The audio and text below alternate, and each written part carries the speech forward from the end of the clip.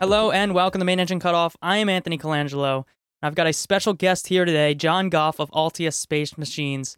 He is an incredibly interesting person to hear from, and I'm really excited that we've got him on the show to pick his brain a little bit about the future of in-space services. So it's going to be a great conversation. Just wanted to give you a quick note up front. I'm actually on vacation this week. I'm out of the country over in Italy. So I did this podcast right before I left so that you'd have something to hold you over until I get back. So I just wanted to give you a heads up. This is a little bit time shifted, only about a week or so though, so it's not too bad. But I did just want to give you a heads up, and I will be back live with you very shortly. So until then, thank you all for supporting the show over at patreon.com/Miko, and let's get into the interview with John. John, thank you so much for joining me on the podcast. It's great to have you here after quite a long time of hearing people say, you got to get John on the podcast. Hey, thanks, Anthony. I'm looking forward to it. So let's maybe start with, could you give us a short-ish version of the John Goff origin story? Like how you ended up where you're at today? Yeah. So let me see. When I was in grad school, ended up coming up with an idea for a reusable sounding rocket company, and found out that somebody who actually had money was already doing it. So I ended up becoming a founder or co-founder of Masts and Space Systems back in 2004. Was part of the original 4-person team that started that, and then stayed there as the lead propulsion engineer through summer of 2010. When I left to start Altius, I thought I was leaving to start a company that was going to be doing reusable small sat launch, and ended up instead pivoting fairly quickly afterwards into a focus that's now more focused on space robotics and satellite servicing. I've been running Altius ever since. Coming up on 8 years this, let's see, June, I think. June, July. I lose track. That's awesome. That year is a blur. But yeah, so coming up on 8 years this summer. And, we've done all sorts of different projects for, like most of the big rocket companies you can think of, NASA, DARPA, and we're even raising money right now to get into satellite servicing for LEO satellites. So pretty busy and pretty crazy, but that's sort of my short version of my backstory. So when you before we get into the current projects, I just want to zoom in on one piece of that there, how you talked about pivoting from small sat launch to more of what we're going to be doing in space. That is something that I feel like you sound like you're 8 to 10 years ahead of everybody else in the industry, because we've got 1,000 small sat launchers right now, and surely some of them are not going to work out and end up pivoting towards other space services of some sort. Can you give us a little insight on what caused you to make that decision? What factors you saw at play that led you down that path? Yeah, sure. So, like a common theme that's been going for about, 10, 12 years now, I've been a big advocate of in-space refueling, propellant depots, that sort of in-space infrastructure, as a way to lower the cost of travel in space, providing markets for RLVs, those sorts of things. And when I started Altius, I'd recently written papers with ULA and some Boeing people about propellant depots, and provide feedback to the Augustine Committee on propellant depots and missions you could do with them. And shortly after, right around the time that I started Altius, there was an article in Space News where somebody who's now a really good friend, did what I thought was a hatchet job on propellant depots, where he made the argument that, like he was saying that, look at the cost per dollars per kilogram of launching a Falcon 9 into low Earth orbit And depending on when you're looking at, that number somewhere in the 2, 3, or 4,000 per kilogram. Quite a bit cheaper than pretty much anybody else at the moment. And it was cheaper than the number. Mike Griffin had given a number that said, if NASA could buy propellant on orbit for $10,000 a kilogram, we'd do it. If somebody already built a depot and was stocking it, we'd take advantage of that. And so a lot of people in the depot community had latched onto that. And this guy just made the argument that he's like, because they said, look, Falcon 9's cheap enough that that's $2,000, $3,000, $4,000 per kilogram, and I can sell it at 10,000. There's a potential market opportunity here. And his argument was like, wait a second, look at how much payload Dragon can actually precision deliver to a facility where you have to do rendezvous and capture. Where you're not just launching into an orbit, but you're actually physically connecting two objects in space. And he said, you look at the dollars per kilogram delivered on Dragon, and it's about an order of magnitude more expensive. Like right now, most Dragon flights are about 130 million, and if you look at the last several flights, it works out to like $40,000 to $50,000 per kilogram delivered to a facility. And so his argument was, hey, unless we come up with something that's dramatically better than what's being done for commercial cargo, the numbers don't close. You don't get to that magic, $10,000 a kilogram point where it'd be, cheaper and better than using a heavy lift vehicle. Sorry, so that's kind of a long segue, but I saw that and I'm like, right around that time, it was right after I'd started Altius, and we'd been doing a project for ULA on this thruster gimbal that we're still doing work on occasionally. We were doing the initial feasibility study, and so we had learned a lot more about the capabilities of like a Centaur stage, and I was realizing that, wait a second, these are fairly sophisticated stages. I wonder if there's a way to come up with a rendezvous and capture system, including robotics, where the upper stage can rendezvous directly with the space facility like a depot, and then the robotics can sort of take up the slop that the upper stage can't handle by itself, and enable you to just use an upper stage and not add this big, expensive, fancy, Proxops vehicle wrapper, onto the tanks you want to deliver. Because, if you can enable a Falcon 9 upper stage or even a Vulcan upper stage to rendezvous directly with a vehicle or with a depot, your dollars per kilogram now drops back down to close to the dollars per kilogram of the stage itself. Or of the launch vehicle itself. So you're back down below that 10,000 limit, even with current expendable vehicles, and it just gets better from there. So starting to think about that and how I would actually do the robotics and how I would enable an upper stage to do the rendezvous, that's what really got me starting to work on, space robotics. And so we won I put in an SBIR proposal that first year that we won for doing a electroadhesive sticky boom, that we even did a flight on a zero-G aircraft, that we raised the money to design, build, and fly that. That was all internally funded, but the SBIR then took that and, took it a bit farther. And then we've done some DARPA work and then various bits and pieces, asteroid redirect mission and, a lot of internally funded stuff, a couple other NASA SBIRs that, went in that direction. So just over time, we've basically developed a core competency in, capture mechanisms, capture robotics. We're trying to expand that out now into somewhere where we can address a real market need that we can, actually raise, investor money to go after. Basically the whole scalable and sustainable business model thing. And that's what we think we can do with low Earth orbit satellite servicing. But anyway, yeah, propellant depots and the how do you make propellant depot logistics work? That's what got me to kind of make the transition from rockets to space robots. So that's kind of the guiding vision overall of Altius is building those fundamental things that you're seeing a need for in various architectures, or is that kind of the path that you've led down and you have a grander vision overall?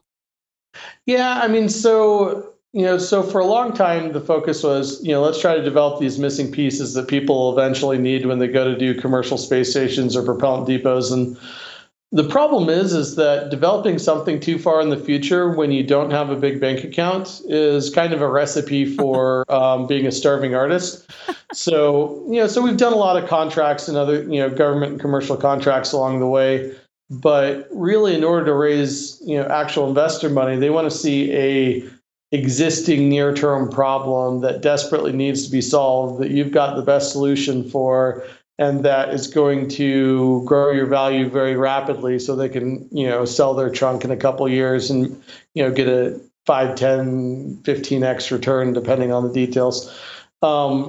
And so for a long time, it's like I wanted to develop these technologies to solve these longer term problems, for propellant depots and commercial space stations and other sorts of things like that. But, we were looking for a market that, was investable, because I mean, it's like, if you take the superset of problems that need to be solving, there's a smaller set of problems that you can actually, make that anyone wants to pay you for solving. There's a smaller set that you can actually profitably solve. And then there's a much, much smaller set of that has the exact right parameters to be something that you can get venture or angel investment for. And usually, they're looking at something that it's like, that can turn into $100 million plus a year market, preferably $1 billion a year or more market, and where, for every dollar of investment you raise to get to market, that you can deliver that you can tell a convincing story that you can deliver $10 a year of revenue for every dollar it takes you to get to market. So for $100 million a year market, they're expecting, okay, 10 million to get to market, and then you open this $100 million a year market. And the thing is, there's all sorts of problems that you can solve profitably that don't fit that mold. So one of the things that took a while, the reason why we're like 8 years in as a startup is, finding that sort of product market investor fit. Yeah, yeah. So that I think we're getting pretty close on that. We'd actually had so for the LEO satellite servicing, we're developing this vehicle. We're calling it Bulldog. And the idea is, you've got people developing big constellations of satellites, OneWeb, SpaceX, Boeing, Telesat, LeoSat, Casquilo, and some others. And they're building enough of these satellites, and most of them are flying at a high enough altitude that if you have a failed satellite, it's going to be with you forever, hundreds of years, possibly thousands, depending on the specific altitude. And you now have to track that. You now have to dodge that. And if that dead satellite ever happens to hit something else, because dead satellites can't dodge, now you've got debris sprayed all over your constellation operating altitude. So really, it's in the best interest of these guys to both they're already working on trying to make their deorbit propulsion the most reliable part of their spacecraft, but you need a plan B. That plan A on a mass-produced spacecraft is never going to be good enough by itself. So make your plan A as good as possible, but we want to be the plan B. We want to be the tow truck that can allow you, if the satellite fails in spite of your best efforts, we can then take it, tow it out of the way, and drop it into a quick disposal orbit that'll burn up within a couple of years. We had looked at stuff related to that, like 4 or 5 years ago. But at that time, the biggest constellation was Iridium. And when you looked at their total revenue stream for that whole constellation, it was low enough that I just couldn't see them wanting to spend more than a couple $1,000,000 a year for these sorts of services. So we'd sort of like put that on the back shelf. And then about a year and a half ago, 2 years ago, it came to our attention that, wait a second, people are looking at launching, thousands of satellites into LEO, and it's like somebody needs, they're going to need help. So, so we started working on that. got a couple of competitors, good competitors out there. There's a great company out of Singapore and Japan called Astroscale that's trying to do something very similar. There's a lot of guys working in the geo belt, but kind of the unique thing we're trying to do is, the next step past just being able to do those deorbits, is like expanding that out into more sophisticated satellite servicing. Because one of the things we realized was if you have a way of connecting to a satellite cheaply enough that you can do a deorbit as inexpensively as these guys need, it's like we're talking trying to get the deorbit price point into low single digit millions per satellite. You don't want your deorbit costs being dramatically more than your cost to launch a new replacement satellite. Even though those two are unrelated numbers, it's still a psychological barrier that we're trying to stay below. But if you can do that, it means that you might be able to do other things. And initially, the easy ones are being able to grab the satellite and move it somewhere else. We don't just have to move it to a disposal orbit. We can grab a satellite and give it a plane change or a reboost or other things like that. But we're also working on a whole suite of what I'd call cooperative servicing interfaces. So the idea here is, have you seen like what Goddard does with their satellite servicing program office with trying to interface with legacy satellites and refuel them? Yeah, that's been a hot topic lately, and I know that's I don't know. I'm not too privy on the ins and outs of it, but I'm not sure like how long that kind of stuff has been around, if that's ideas that they're still pushing actively, or if it's kind of like these legacy systems are so old that it's, MacGyvering your way into the satellite or what. Yeah, so they're still pushing on it, and the reality is interfacing with a legacy satellite is ridiculously hard. The Goddard guys have actually demonstrated some of this. It's like, you look at the fill drain valves for a satellite, and typically it's a valve that has like an AN fitting coming out of it, and after they fill it and close the valve, they safety wire the valve shut. Then they put a cap over the AN fitting and they safety wire that on. And then they put a tertiary cap with an O-ring seal, and then they safety wire that on. And so Goddard had to make a robot that could, using machine vision and like a suite of tools, go through, clip the safety wire, remove one cap, clip the safety wire, remove another cap, clip the safety wire, connect something up, and then actuate the valve. And they could do it. Their robotics foo is amazing, but they also started realizing this is really obnoxious. And so one of their guys had the brilliant idea of, couldn't we design a valve that had all of the same sort of redundant seals and everything else that met the same requirements that this setup is meant for, but was designed explicitly to be really easy for a robot to interface with? And their goal was, can we do that and make something that is about the same size, about the same weight, about the same cost, and has the same level of sealing redundancy and everything else, can meet the same qualification standards, but is super easy for a robot to interface with.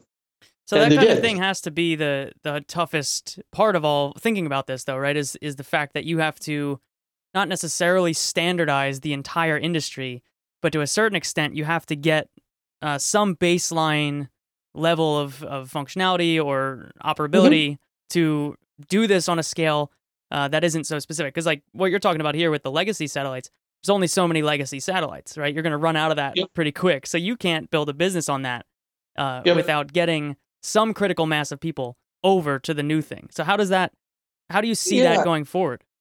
Well, the thing that kind of helps is that, with these mega constellations, if they make it to market, which I'm still, fairly bullish on,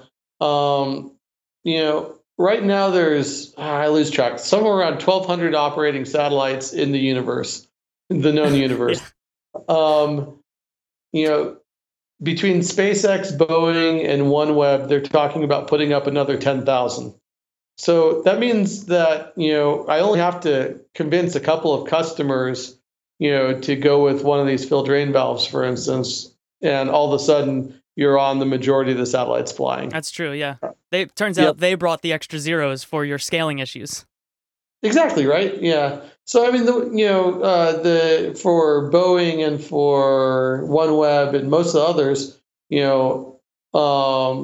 they're probably pretty open to this. We've been talking with them about some of the various cooperative servicing interfaces, and we've gotten at least some interest from a few of the companies. SpaceX is always a tough nut to crack because they're kind of pegged hard over on the do everything in house, even if there's a better solution out in the market kind of thing.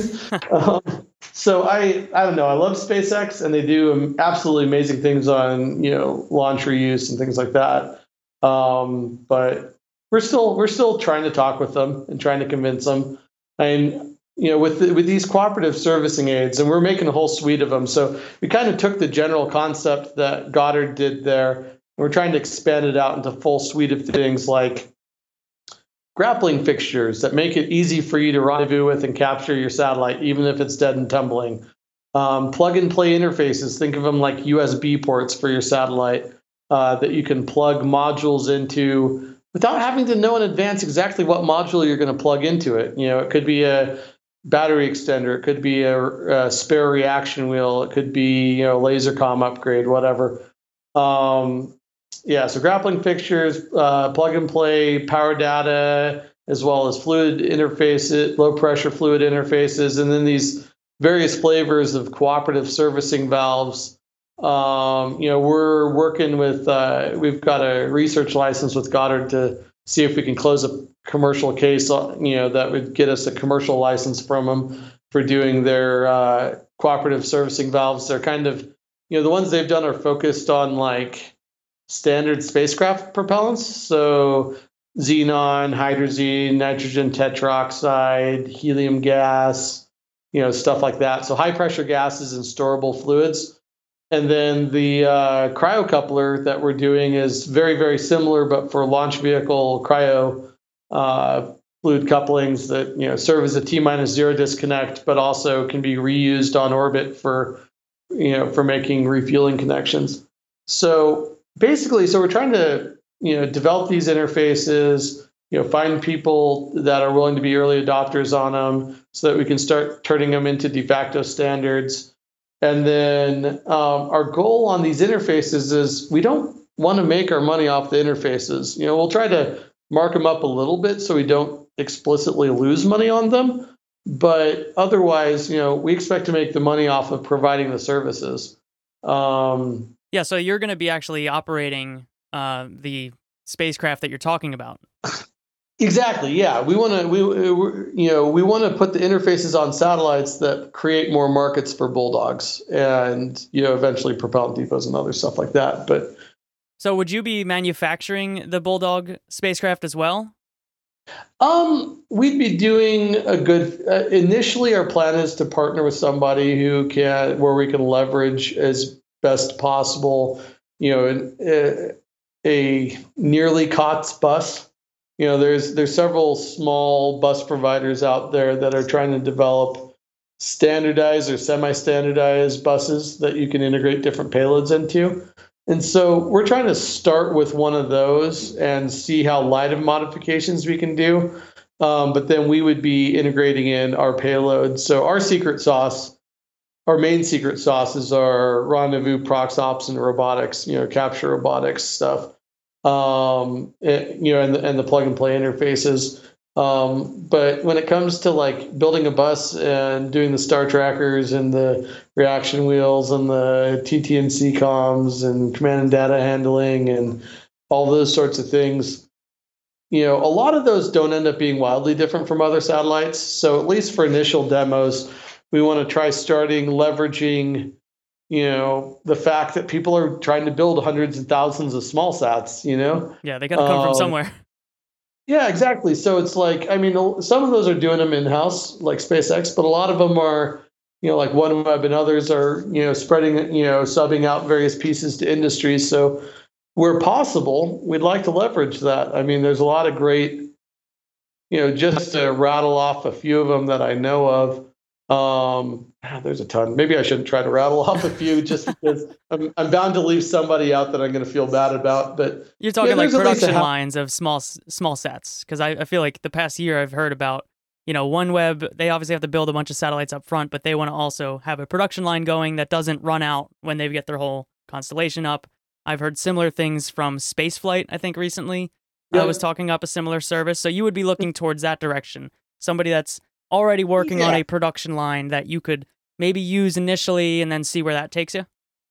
Yeah, because realistically, long term, this is a very physics-driven business. Orbital dynamics. So in the long term, I think our bulldogs are going to end up becoming more and more specialized and more, like basically a solar electric propulsion system with a great rendezvous and capture package on it and some sensors.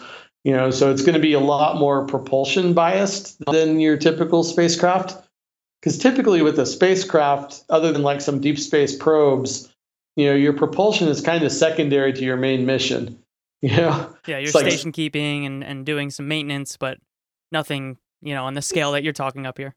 Yeah, and maybe you do some orbit raising and orbit lowering at the end of life, but like for us, we want something that, it's like ideally we'd love to get to the point where we build one of these buses that's low cost and we can get, a couple dozen deorbits out of it, over the course of its, 5-year lifetime.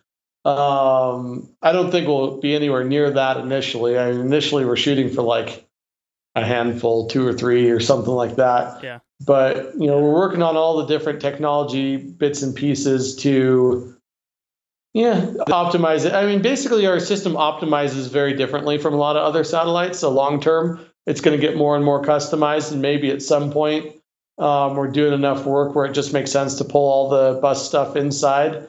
And if you're doing telecoms or if you're doing Earth observation, there's a lot of sense to trying to partner with either, OneWeb Satellites or Blue Canyon or Tieback or General Atomics, their the former Surrey Satellite US group, or MDA or Spaceflight or Moog, or there's probably at least 3 or 4 that I forgot, but there's so many companies that are doing, trying to do these semi-commoditized spacecraft buses that if you're doing something normal, or even remotely normal, starting there is probably your best bet. And then, if you need something fancier and more customized down the road, reasonable people can differ, but that's my opinion. Size-wise, what are you looking at for Bulldog itself, but also for the satellite market that you're targeting? Do you have a particular size in mind for either or both of those? Yeah. So initially for Bulldog, we're targeting something in the 50-ish kilogram range, 50 to 75 kilograms, trying to keep it small to start with. And it would be targeting initially the, stuff in the sort of OneWeb to SpaceX range, 150 to 500 kilogram range for deorbits. That's classified as the new hotness, I think. That's the new hotness. That's the technical term for that size. Yeah. Yep. Yeah, and then Leo, some of the other guys, Leosat, Telesat, and Boeing have been talking about things more in the 700 to 1,000 kilogram range, which we might be able to do that with the Bulldog 50, but we may do a slightly scaled up one, full ESPA equivalence. And we've also looked at doing a CubeSat version, like a 12U CubeSat version. Right now, we're mostly focused on that initial 50 kilogram one because it's a good size range where it's small enough that launch costs aren't too ridiculous. It's small enough that the physics work nicely for deorbiting, stuff in the 150 to 500 kilogram range. And you don't have to hyper miniaturize everything. It's like, for like our robotics, it's in a size range that we've worked with in the past. And that I know that the people who are making the various elements already have tooling for working in that size range. So, we want to start there. when we go to scale up to the bigger vehicles, the nice thing is some of the things won't have to scale up. Like the capture system that works for 150 kilogram satellite should work just fine for a 6-ton geo satellite. Yeah, yeah. You know, might want to scale it up a little bit if we're using it for a propellant depot for capturing an upper stage that could be a couple tons or a couple dozen tons. So we might want to scale it up for that. But for like satellite servicing, the stuff we're doing for Bulldog 50 should scale up pretty easily. Scaling it down to CubeSat scale, we're pretty sure we can do. We've done some work in that area, but I was realizing it's like, we save a bit on launch costs and a little bit on bus costs, but now we have to spend a whole bunch of time not just building the robotics, but making them small. So Bulldog 50 just seemed like a good starting place for us. Yeah, cool.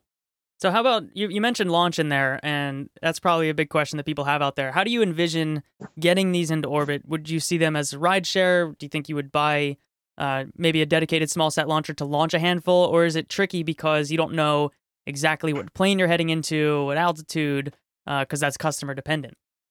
So I would say yes. So the nice thing about these buses is that, if you've got a 50 kilogram bus that can grab something in that size range and tow it down, its Delta V capability without a payload on it is kind of ridiculous, like in the several kilometers per second range. Oh, wow. Yeah, so we can put up with getting launched into suboptimal places and maneuvering from there. But that said, we've surveyed the market, and it's like the vast majority of the market is kind of clustered into a couple of orbital inclination ranges. And you've got some polar and sun synchronous, and we can get back and forth between those two without too much headache. I mean, it's painful, but it's not impossibly painful. And then a lot of the other ones tend to cluster around 40 to 60 degrees, so plus or minus ISS inclination. So kind of what I envision is, we're talking with a mix of dedicated and rideshare, but on the dedicated guys are small enough that in most cases we'd be ride sharing on a dedicated small sat launch. So we've also talked with some of the big constellations about, could we piggyback on some of your launches? And, since we're servicing your vehicles and going the same inclination you are, that'd be convenient. Yeah, putting like a lifeguard in there, right alongside the rest of their satellites going to that plane. Yeah. Well, because here's the thing: is like, say you have a launch failure and it drops them off at low altitude. We can do all sorts of things, and we could, grab the stack of satellites, and we won't be able to move it too far, but maybe we can at least station keep for a while they launch the satellites individually and check them out, or we could grab the satellites one by one, tow them up. There's, lifeguard sort of services there. Or if one comes off and doesn't activate right away, even if they're taking the sort of Doritos crunch all you want, we'll make more philosophy to their constellation, it's like, they probably still want to know what the heck happened, like even if you're mass producing, thousands of satellites, if you have a failure, you want to know what happened so that you can see, is that just statistical fluke, or is that something that I can prevent in the future? So would you have some cameras on this to be able to send some visual checkout to your customers? Yep. Yeah, we already need a decent sensor suite for the Proxops anyway, so being able to provide inspection services is a relatively easy thing. Anyway, yeah. So there's lots of different options there, but primarily we're looking at various flavors of rideshare for our particular case, because we're not as picky about where we go, because we can, if somebody drops us off in Sunsync, we can make it to polar orbit, and it'll cost us some of our propellant load, but we're also working on ideas for being able to refuel these things. So anyway, probably don't want to go into too much of that quite yet, but I'm a big fan of in-space reuse. I'll just leave it at that. Yeah. You keeping an eye on what Orbital the ATK has been working on with the mission extension vehicle and robotic vehicle? That's obviously the way higher end of the mass Yep. scale of the market. But do you have any thoughts on how that's going so far? They seem to be attracting attention from Intelsat and others. Is there anything you can Yeah, glean from that? it's pretty exciting. I mean, I heard this at a public event, so I think this is public information, but it sounds like they're planning on trying to launch their first servicing vehicle somewhere near the end of the year, End of the plus or year minus. on Proton, yeah. Yep. So I'm pretty, I'm friends with some of the original, MEV team members from back when it was, back when it was the ATK side of things, and so I've been a big fan of what they're trying to do. And they were trying to go after, like, if I was starting this back then and I wanted to find a market, the legacy market was all there was at that point. And it is a market. I think they'll be successful. I mean, I don't know how successful, but I expect them to make good money on that because there's geobirds and there's economic reasons for wanting to eke more life out of most sorts of geobirds. Or being able to service them or repair stuff if something goes wrong early. And so what SSL and Orbital ATK are doing with their respective geosatellite servicing vehicles, I think that's really valuable. What we're trying to do with LEO ends up driving you in different directions. With LEO, because you're dealing with so many different planes and it takes time to get, even in the same inclination, being able to get from one orbital plane to another takes either time or a lot of propellant or both.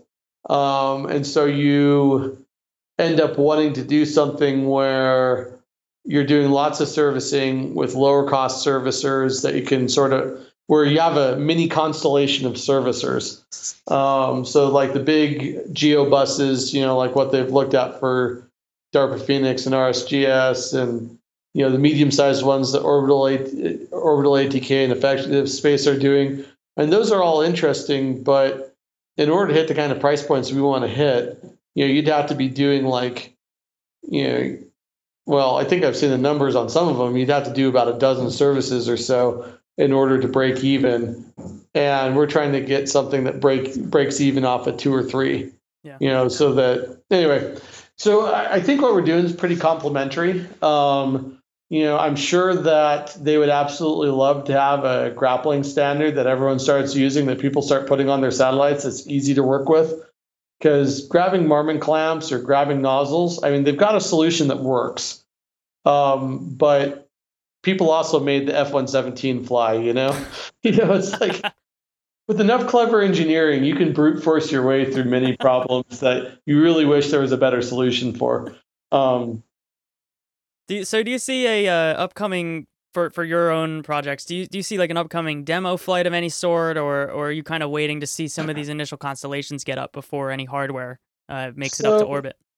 Yeah, so our challenge right now is, we're still pre-investment. We've been doing a lot of this just bootstrapping off of, what little, profits we make from government and commercial contracts. We're trying to change that. We're trying to raise a seed round and move faster in all this. We're also trying to find public-private partnership opportunities, things like, anyway, there's various public-private partnership opportunities that we've seen with NASA and DoD. We're also, so we're looking at a couple different channels. If we can raise the seed round and, get onto that sort of venture-funded path where we close the seed round, we can show enough, proof of market and technology progress that we can then raise a Series A. Our goal would be, we're trying to get to a flight demo as soon as possible. We're not waiting. We're waiting on, we're trying to raise the money so we can, I'd like to have something up there by the end of this decade, late 2020. Mm-hmm. That's obviously going to depend on us either landing some serious investment or some contracts, but that's my goal is, get something up by the end of the decade because, by 2020, OneWeb and SpaceX and a lot of these other guys are already going to have a lot of satellites up there. And the most likely point for them to have a lot of failures is early on. So I'm expecting that by the time our thing is flying, it's going to be busy as heck, cleaning up some of the initial, learning experiences. Even if they're not in the operating altitude of the constellations, they're dropping them off. Most of them are planning on launching them into, some intermediate altitude and then spiraling out from there as part of their checkout process.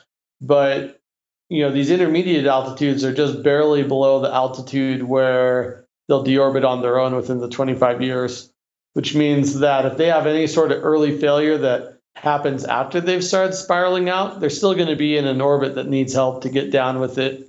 It's compliant with the 25-year guidelines. Yeah, I didn't consider that factor either about the, you're going to be more useful on the front end of their deployment. So yeah, that's some good motivation for you.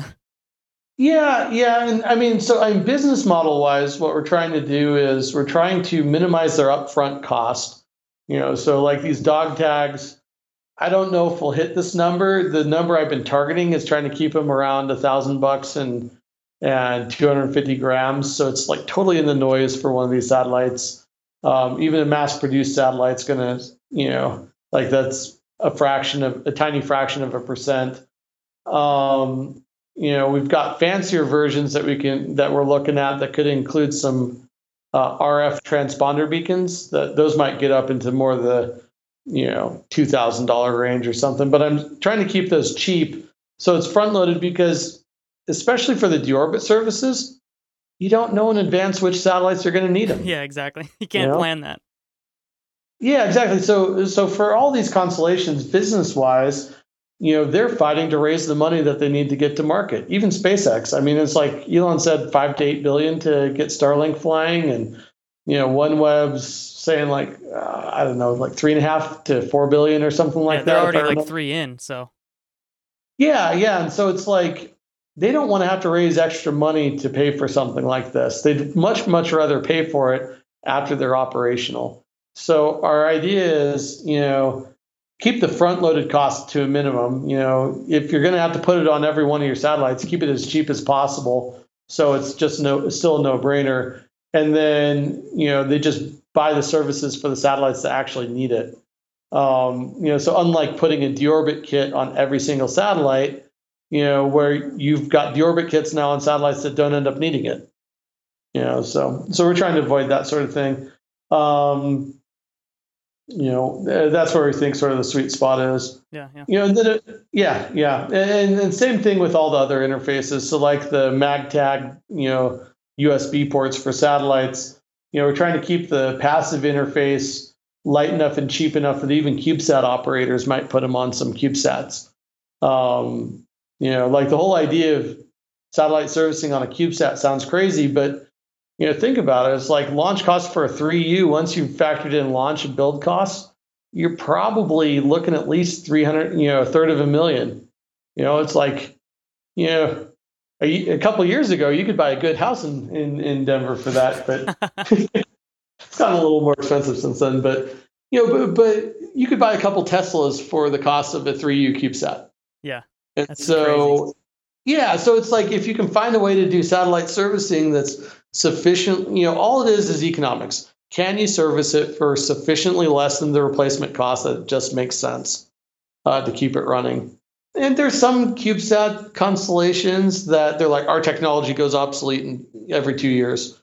Okay, so maybe in that case, they're fine with launching new satellites. But even in that case, if they can make the obsolete part of their technology fit into something that can plug and play on that interface, where I'm launching a half-U replacement module instead of a full 3U, that's still saving tens of millions of dollars over a constellation every time you go to refresh.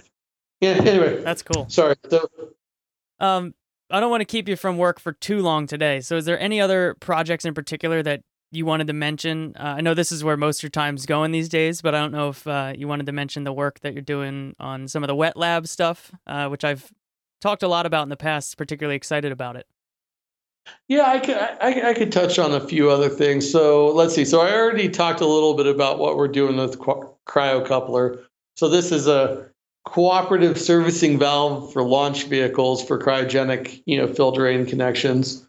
The whole idea is all launch vehicles have some sort of connection for fueling them on the pad, and they usually leave it attached literally until the rocket is lifting off from the pad and committed. Because if they have a last second abort, they want to be able to drain the tank safely. So they usually have these umbilicals that are designed to rip off of the launch vehicle as it launches. And so what we're trying to do is just make a version of that can do that function, but that the part that is left behind on the launch vehicle is still usable and still easy for a robot to interface with to remake the connection in space so that you can do in-space refueling. We have a NASA Phase 2 SBIR on that. We're about halfway through that. We've been doing a lot of work on some magic seals that make the robotic part a lot easier. But we've also lined up some, at least one company that wants to test our concept out. So we may get a flight demo within the next year or two or three. Fun guessing game, figuring out who. Yeah, and it's not for refueling. It's just for demonstrating that it works as a T-0 disconnect. So that's not quite as awesome, but it's still, like my thought is, since they already need this interface, if we can make a T-0 disconnect that is, cost competitive, mass competitive, and has some nice features where people would want to use it as a T-0 disconnect anyway, then they can just bake it in, even if they don't believe that refueling is going to come for another several years. And then when someone goes to do refueling, all the cars have fuel receptacles that can interface with the standard gas nozzle, so to speak. Yeah, exactly. And there's a lot of upper stages floating around out there. Yep. So let me move on from that one. So that one's plugging away. We've been supporting the NanoRacks team on their Outpost, wet lab habitat stuff. They got a great team there with them and MDA and ULA and Paragon and a bunch of other cool companies. And we were working pretty closely with ULA and SSL. SSL, MDA is doing the Maxar, I guess is the name these days. They're doing the main robotics for that.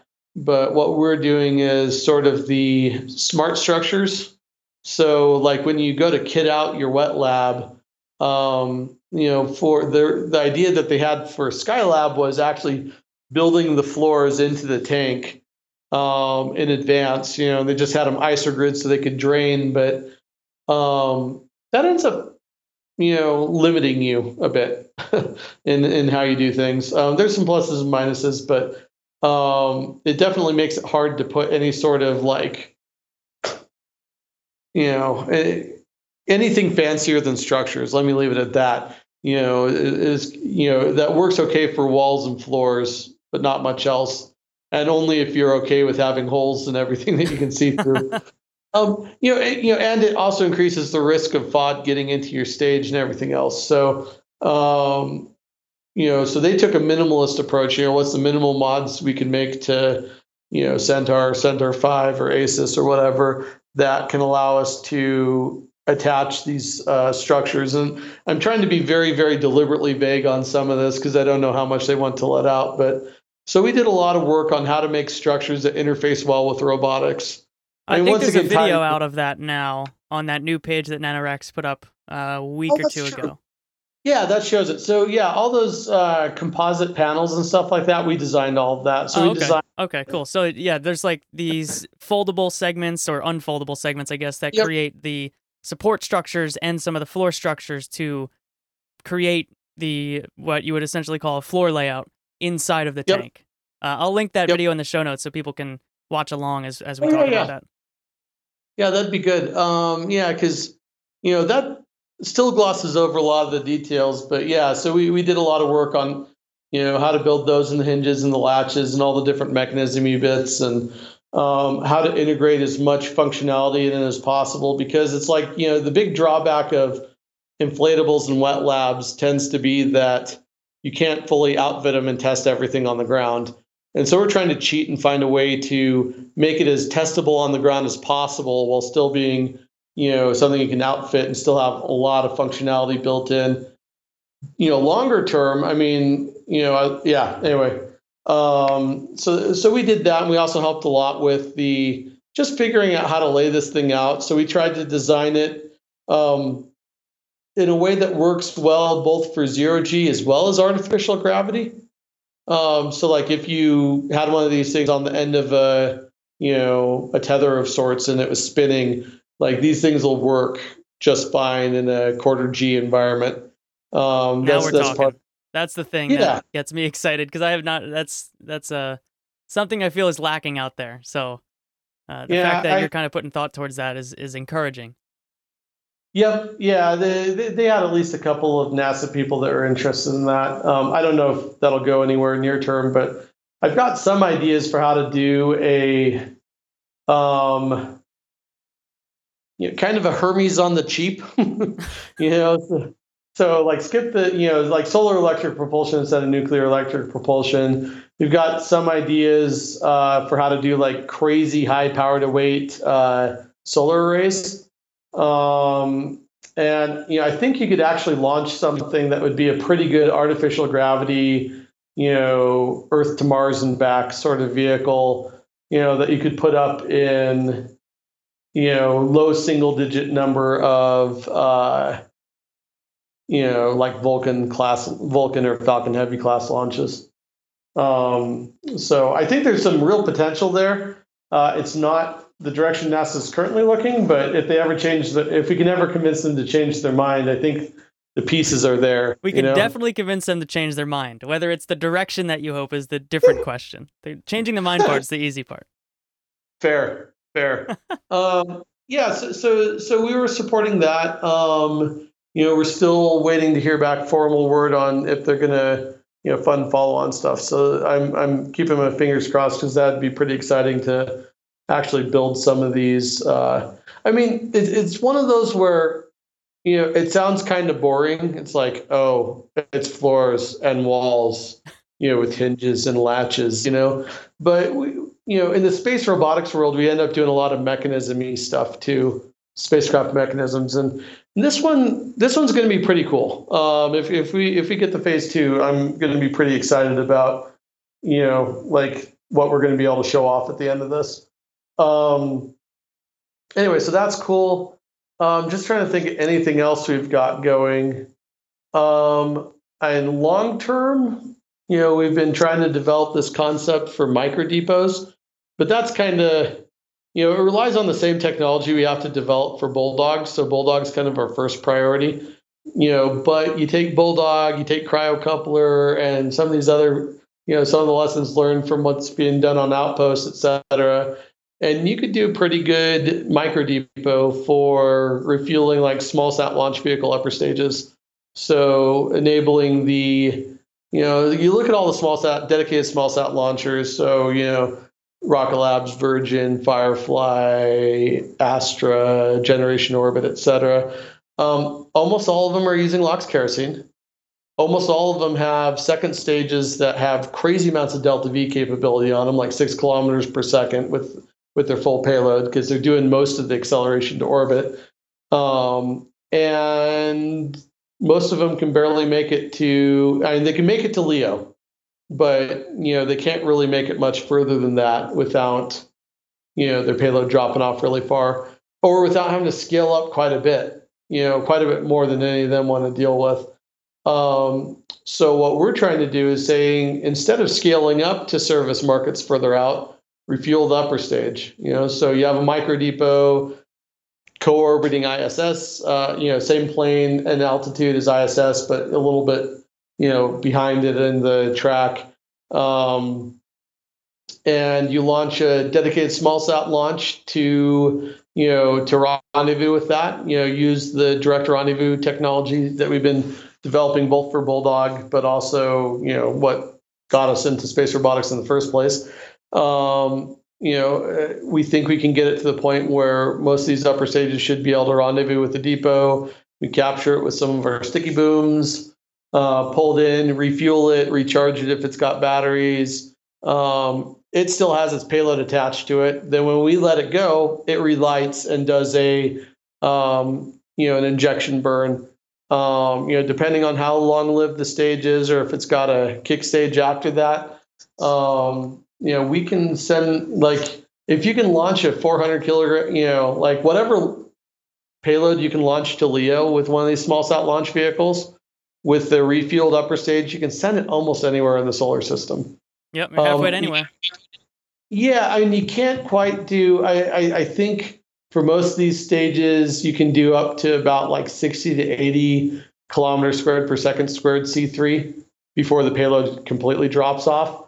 But like you can get your full payload. Yeah, you can get your full payload out to like a 30 to 40 kilometers squared per second squared C3. So yeah, Moon, Mars, Venus, a Juno kind of trajectory where you do a Venus flyby. You could get to Pluto. You just have to do a Venus-Earth flyby instead of a Jupiter gravity assist like they did. So, I mean, anyway, yeah, you can do all sorts of crazy things with this. And the price point that we're trying to target with this is, like we ran the numbers. Like 2 years ago, we were trying to decide, do we do Bulldog or do we do Oasis, this micro depot thing? And we decided Bulldog was near term and a better focus near term. But when we ran the numbers, it looked like, you could do a lot of these missions for under about half the cost of a Falcon 9 flight. You could do, to quite a bit less depending on how small you're going. You could have a dedicated launch to anywhere in the solar system where, if you're going to some oddball place that's not popular, you're not going to Mars, during a Mars window or the moon or Geo or something like that you can ride share, then you have to buy a dedicated launch. And so all of a sudden, Falcon 9 is a great dollar per kilogram, but if you want to launch a ESPA class science mission to Mars, or Pluto or wherever, you're going to be forking over, enough money to buy a full Falcon 9 or Atlas 5 or Vulcan or something like that. But with us, you can do that now for like half or a quarter of the price, depending on how small your vehicle is. So, yeah, I mean, that one's a bit longer term, needs more pieces to fill out, but it's not as long term as some space projects that are talked about often. It's just like, very foreseeable in the current environment. So the fact that you've kind of worked through those numbers even is telling. Yeah, it's the kind of thing where, if we had, if somebody came to us with, that could write $100 million check, the kind of investment that SpaceX put into Falcon 1, for comparison, or Rocket Labs put into Electron, or, that kind of level, we could probably build the micro depot and, for that, build and launch the micro depot for that kind of level of money. And the problem is, going back to that earlier comment about VCs, I can close a profitable business case if I had the 100 million, but it's not going to be $1 billion a year market, most likely, initially. Yeah. So it's harder to tell that story that works with the VC model. So we're looking at, we do have some biz dev irons in the fire, looking for other ways of doing that, but technologically, we could be developing that directly today if we had the money. We don't. So we're focused on Bulldog initially because we think we can get the money for that, and there's a big market. And it develops all the technologies that aren't on the shelf right now that you'd need for micro depots.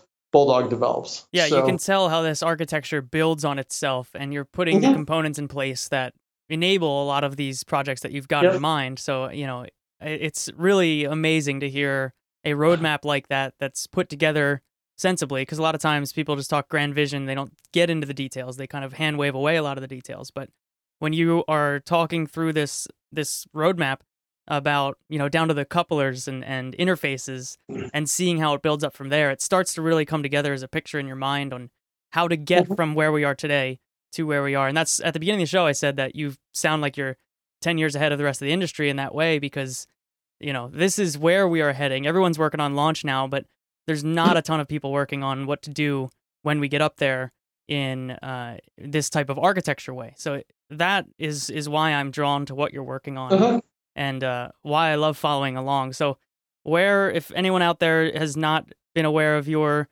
online presence, where can they go to keep an eye on what you're working on day to day? Where should they be looking out for the things that you're working on? So, I mean, probably there's the Altius website and blog. So altius-space.com. That's ALTIUS.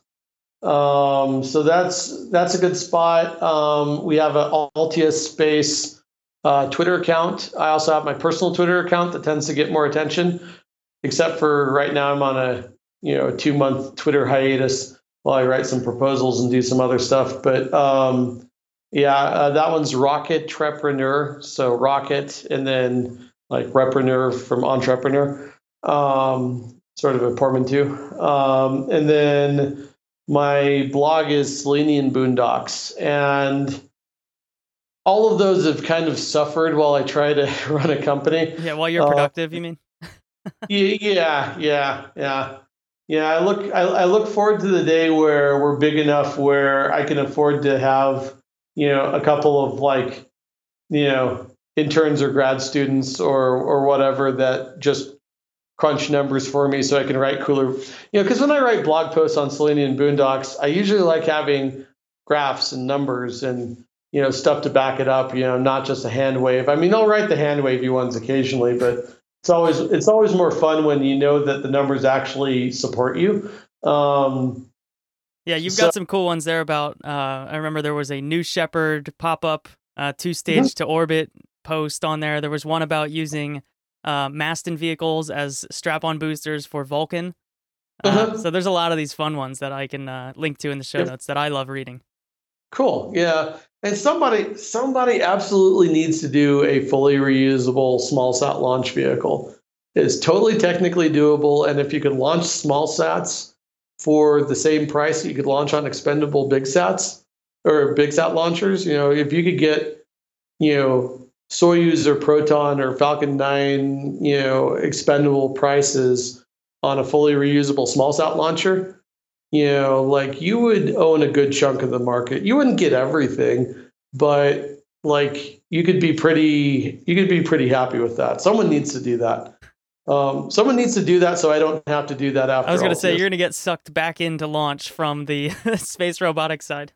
Please no.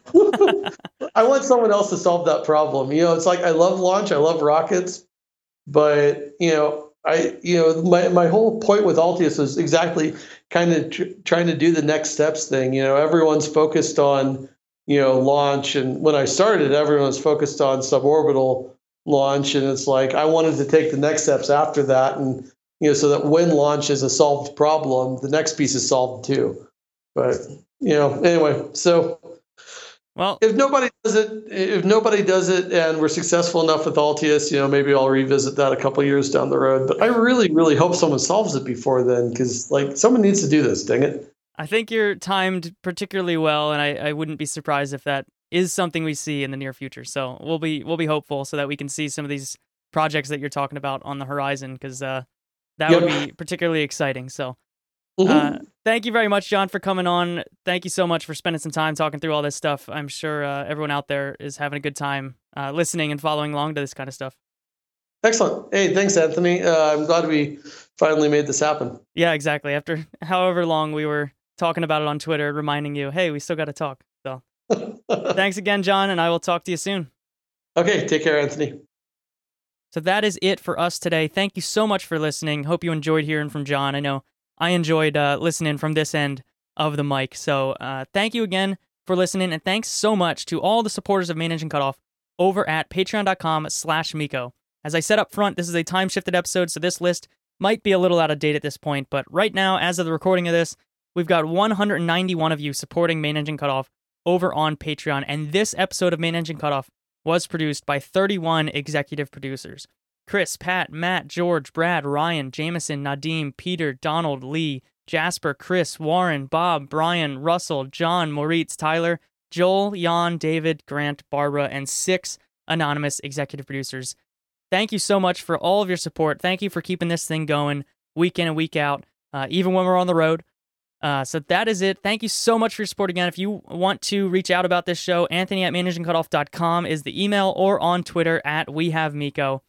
I will be back with you live next week, and I'm very excited to talk to you then about all the things I missed while on the road. So thank you so much again for listening, and I'll talk to you next week.